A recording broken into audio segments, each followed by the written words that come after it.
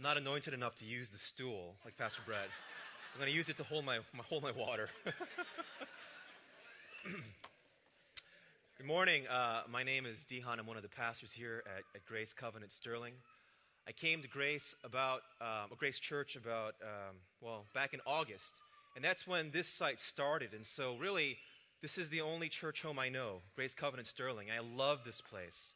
And so if you're here for the first time, I hope you know that we're not just an overflow. We're not just a satellite. We're a church that God put here in Sterling for a reason. Amen.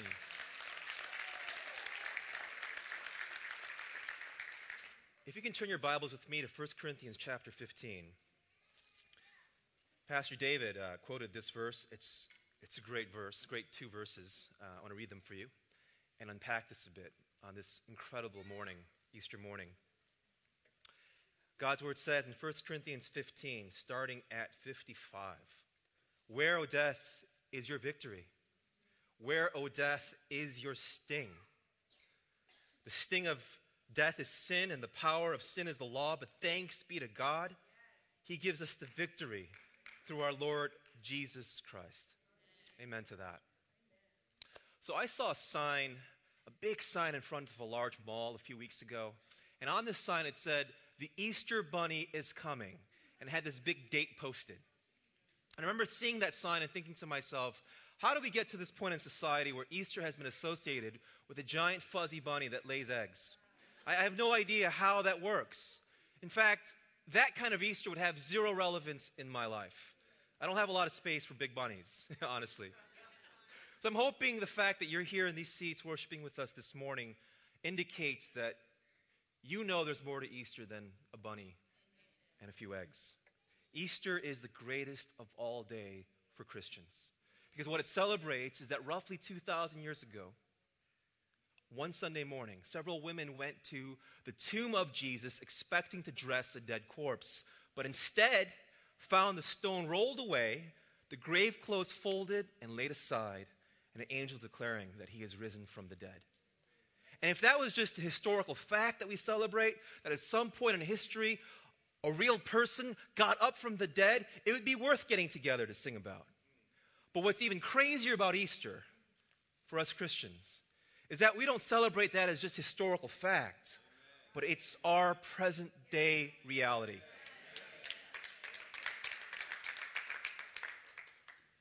And that's what I want to share with you this morning. What does Easter have to do with me today?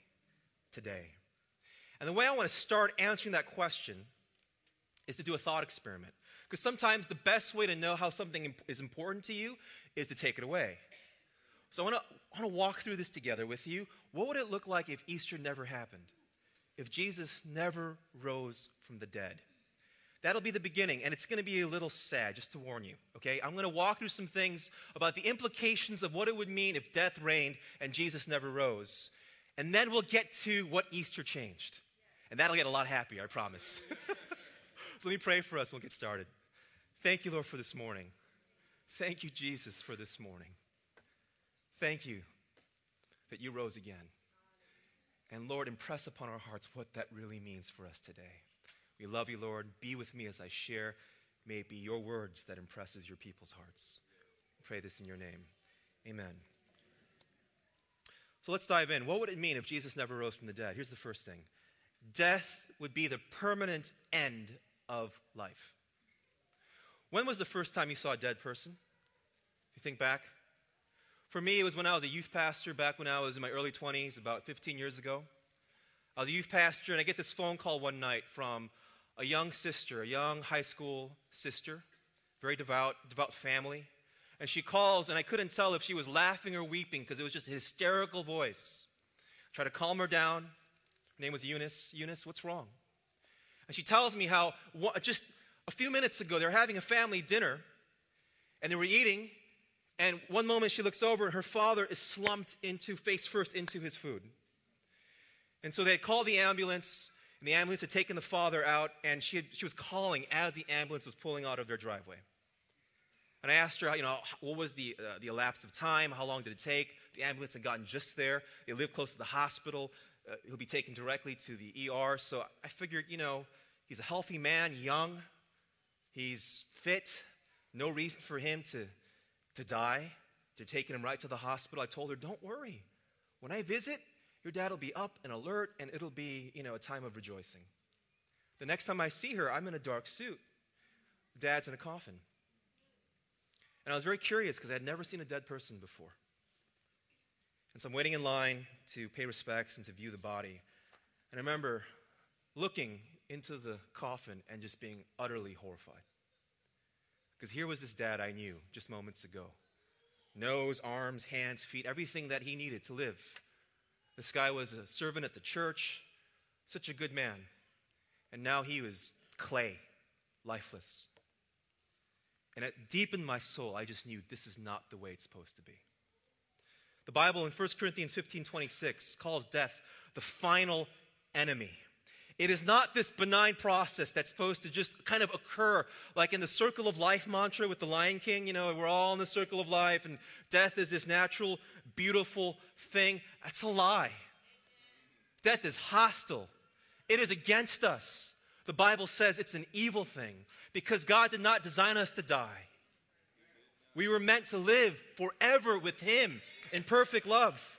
And the reason death came into the world is because of sin.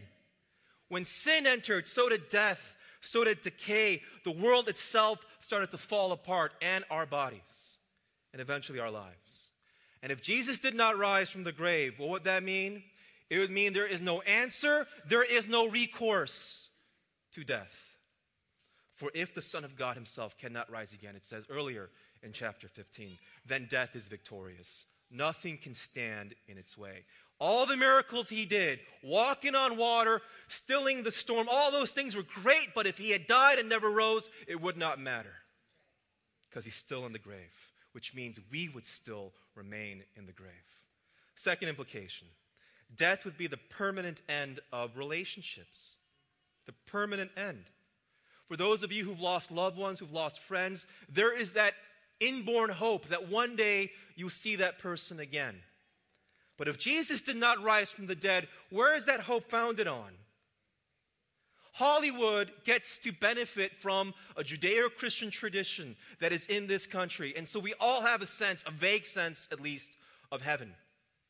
But if Jesus did not rise from the dead, what promise would there be for you to see loved ones who've been lost, who have died? There is in our society this pop religion, the pseudo-Buddhist trend in our culture where the deceased lives on in the rustle of the leaves, the diamond glint of snow. I'm quoting a poem here, and that's not my fancy words. The person you love is no more, but in nature, in the beautiful things of sunsets and clouds, they're there somewhere. But tell a grieving mother who just lost their child that their baby's in the rainbows, and she'll probably slap you across the face. Because she doesn't want to be reunited with the rainbow.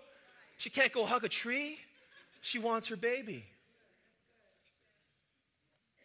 But if death had no opponent, if Jesus did not rise from the dead, there would be nothing but the void for those relationships. Third and final, there's more, but I'm just picking these three. Perhaps the worst thing we to deal with if there's no resurrection is that it drains all the meaning of life. There's this atheist, feminist author named Greta Christian. Ironically, her last name is Christian. And she writes about her fear of death. Very honest moment for an atheist. She writes, I think it's on the screen, death can be an appalling thing to think about. Not just frightening, not just painful, it can be paralyzing. The fact that your lifespan is an infinitesimally tiny fragment in the life of the universe, that there is at the very least a strong possibility that when you die, you disappear completely and forever, and that in 500 years nobody will remember you, and in 5 billion years, Earth will fall into the sun. This can be a profound and defining truth about your existence that you reflexively repulse, that you flinch away from and refuse to accept or even think about, consistently pushing it to the back of your mind whenever it sneaks up for fear that if you allow it to sit in your mind even for a minute, it will swallow everything else. It can make everything you do and anything anyone else does seem meaningless, trivial to the point of absurdity. It can make you feel erased, wipe out joy, make your life seem like ashes in your hands. From an atheist. People fear death because of this. to hate to think about it, that the end of life, the end of relationships, and most frightening of all, the end of meaning awaits. Therefore, the Bible teaches that Satan wields death like a great weapon to terrorize, to cast us in fear, and to hold humanity hostage. Now, that's the end of the bad news.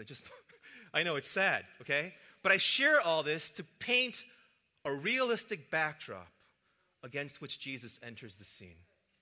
Death is not some noble, natural thing. It's a horrible invasion. It's a terrifying disruption. It's a great enemy that we dress up and sanitize, but naked death is a terrible, terrible thing. And that's why Easter is an amazing day. That's why this is the best morning of all, because 2,000 years ago, someone conquered death. Amen. Not just for himself, but for us. He defeated the great enemy called death. This man, Jesus, was sealed behind a tomb.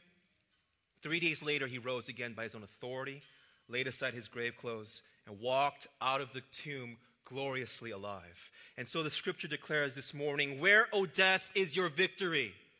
Where, O death, is your sting? Like Pastor David shared, it was a taunt. It is trash talk against Satan, against death. And the incredible news I have for you this morning is that Jesus invites you to join him in that same victory. That he did not just rise for himself, but for you, so you can also share in that resurrection life. But let me unpack that, because to know that resurrection life, you have to first know why he died. The reason he died on the cross was for you and for me, because the Bible teaches that we're sinful. And I don't think I need to convince you much of that, because we're always doing evil. Think of yesterday and the day before. It's not that we're always doing evil, but that evil is marbled into everything we do. Think, speak, act, so forth. In case you question that, just look at the headlines on CNN, newspaper. Think of all the horrible things we do as a humanity. And if you say, well, that represents them, but does not indicate my upstanding life, well, what if there was a paper devoted to declaring publicly all the things you do secretly, things you say secretly? One of the elders is screaming no. It'd be the trashiest tabloid ever, right? A newspaper devoted to all your inner thoughts and motives. We are sinful. We are sinful people. But God is perfect, and God is holy, and he cannot condone evil. It must be addressed. If there was even one shred of injustice, the whole moral fabric of the universe would fall apart. God has to defend his holiness, and there has to be justice, and every evil must be addressed. How? The Bible says the penalty of our evil, the penalty of violating a holy, perfect God, is death. It's life, and even more, it's hell, eternal separation from God. That was our collective destiny.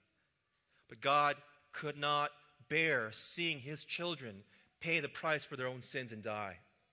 And so God faced an impossible tension.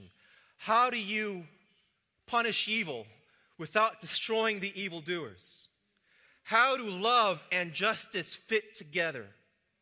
And that's where, in a ridiculous act of love that makes no sense, God gave his own son, Jesus, who he loved with a perfect love, to come into our world, to take up your sin, take up your punishment, and die.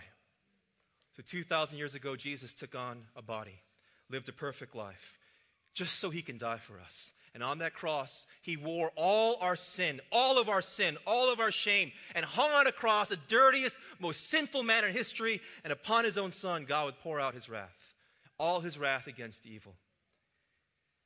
Justice would be served at the price of his son. And that's why the Bible says God is love, because only a loving God could think of such a plan. And only a loving Savior would say yes and do it and hang on the cross. He could come off at any moment, but he hung there and died for you. He died 3 days later. The life in him was stronger than death, and he rose again and defeated death. And that's why our passage says this morning, where, O death, is your victory? Where, death, is your sting? The sting of death is sin, and the power of sin is the law. But thanks be to God, he gives us the victory through our Lord Jesus Christ. When the stone was rolled away, he was rolling away the curse of death. And the Bible says that if you confess you are a sinner, which should be easy to do, and you put your faith in Jesus, in what he did for you and how he rose again, this very moment you can be forgiven of your sins. Your shame can be taken away. You could be made clean. The crimson stain washed as white as snow. And you can become a son and daughter of God and have this resurrection life inside you right now. The very life that brought Jesus from the dead, his name's the Holy Spirit, can be inside you. And you never have to die. Physically, yes, but not spiritually. I know it sounds crazy that your whole eternal destiny can hang on a decision of faith, that you simply have to believe and that changes everything. But that's the whole point of Christianity. That you don't have to do or earn anything to achieve salvation. God initiated it all. He put the plan out there. He asked his son to die for you. His son said yes. His blood has been shed for you. All you have to do is receive this as a gift and say, I believe eternal life is yours. But it requires that we admit we're sinners and that we need this, and that can be hard. So for the rest of my time, I want to give you a few glimpses of what this resurrection life looks like with God. Maybe that'll convince you that you need it. And so I said before, death, permanent death, ends life, ends relationships, ends meaning. Let me show you how Easter reworks all of that. In death, life ends, but in Christ, our life begins. True life begins. I'm 37. The second law of thermodynamics is at work in my life. I am falling apart. Things are dissipating, okay? Things that should be tight and fit are loose and flabby, and I know it's hard to tell. And that seems to be the inevitable direction of my physical body. I'm fading away. But not with Jesus. When it comes into your heart, and he breathes resurrection life into you. Yes, physically, we are meant to wear down. But there is a life in us now that will only get better and better and better.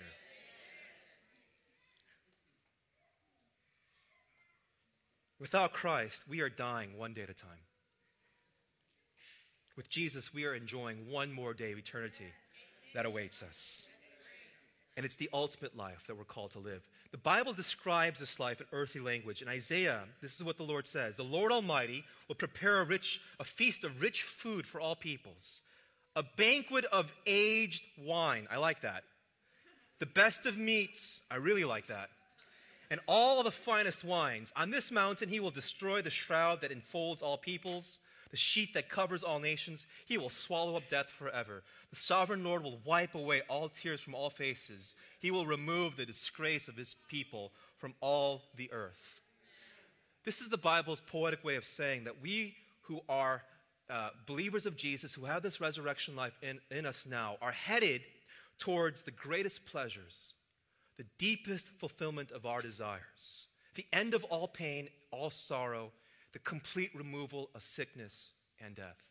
The life we're headed towards is not this disembodied, transparent, gauzy, like floating on a cloud with harps life.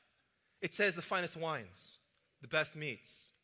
Last time I checked, those kinds of spirits can't eat or drink, right? We are destined to have eventually real bodies, resurrected bodies with arms and legs where you'll eat and you'll work and you'll play and you'll relate and think and invent and sing and dance and do everything you did on earth, but perfectly with glory.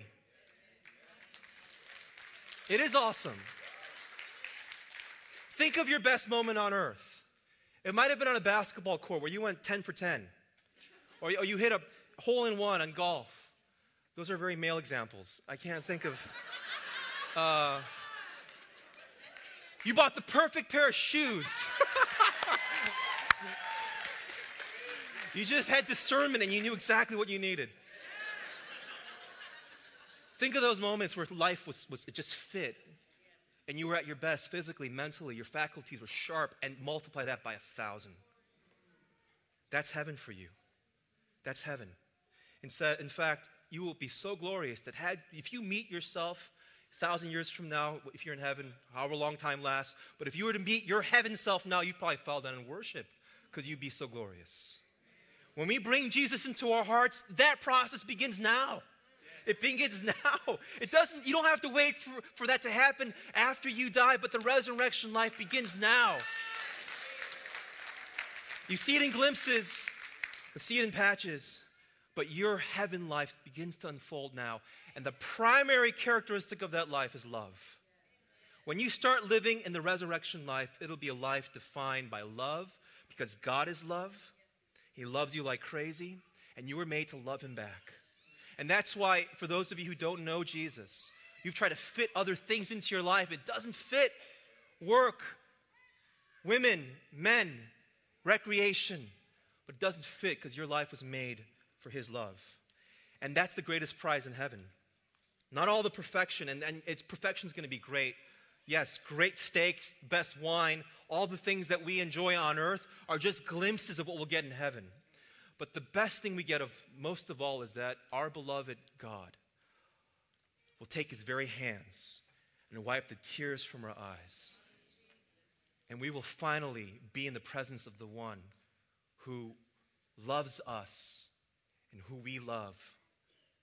The best thing about the Christian life, if you come into the resurrection life, is that you finally wake up to the love you've been looking for your whole life.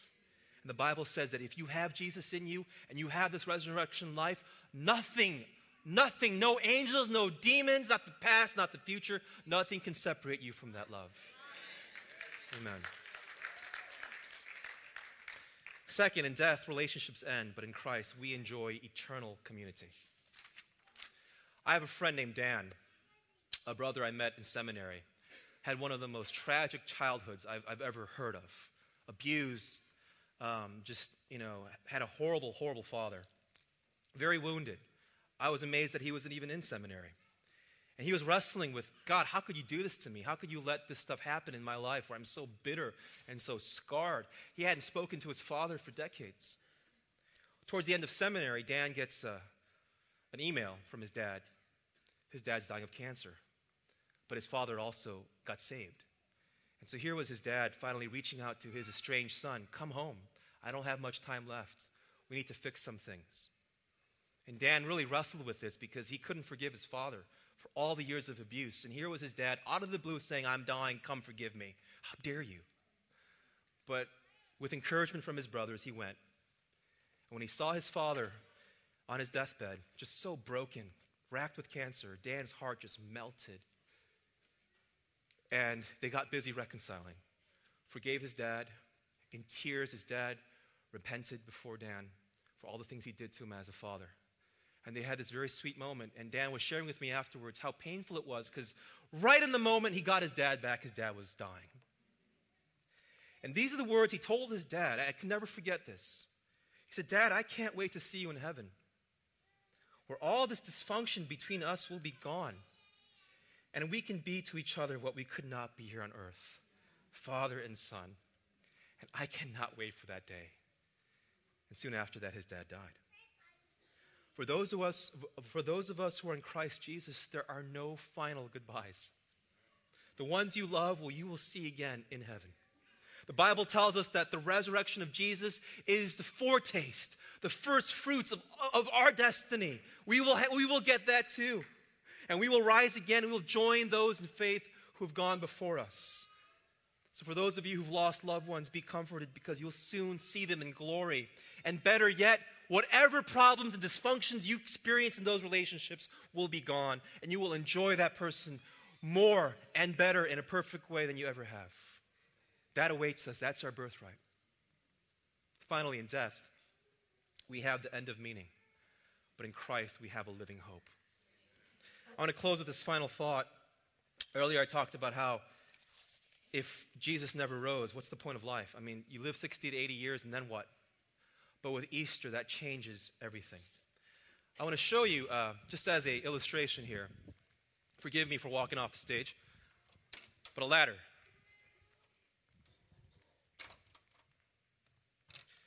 And I think this is my way of kind of symbolizing life. You see a ladder, and the first thing you want to do is climb it, right? And that's how we approach life. We go up one rung, get a job, get a car, and then you climb another, find a spouse, buy a home, and then what?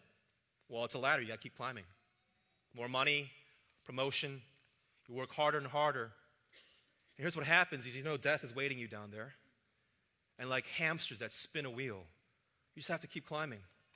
Because what other meaning can you find but to get up here and look down and say, I've arrived. There's people on lower rungs. I've achieved some things.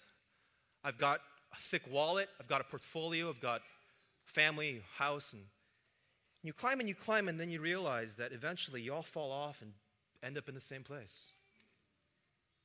And this is life without a resurrection. This is life without Jesus. If you're honest, this is life without Jesus.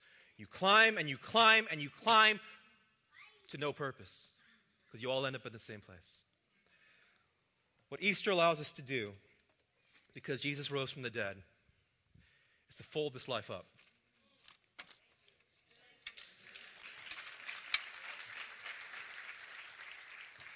And you can say this morning, I'm done climbing. I'm done striving, going nowhere. I'm done trying to climb another rung that has no point. I'm going to lay this life down before the source of life right here. This cross is empty because Jesus rose, but it represents how Jesus climbed down from heaven to meet us. Who was all glory, he climbed down to meet us, to pay the penalty of our sins, to rise up to a new life that we can have it. All we have to do is confess, I'm sick of this ladder. I am sick of this life. I'm sick of striving, achieving, all that for nothing. But with Jesus, if you believe in him, you put your faith in him right now, you can have a resurrection life that lasts forever. A life of love, a life of meaning, a life of purpose.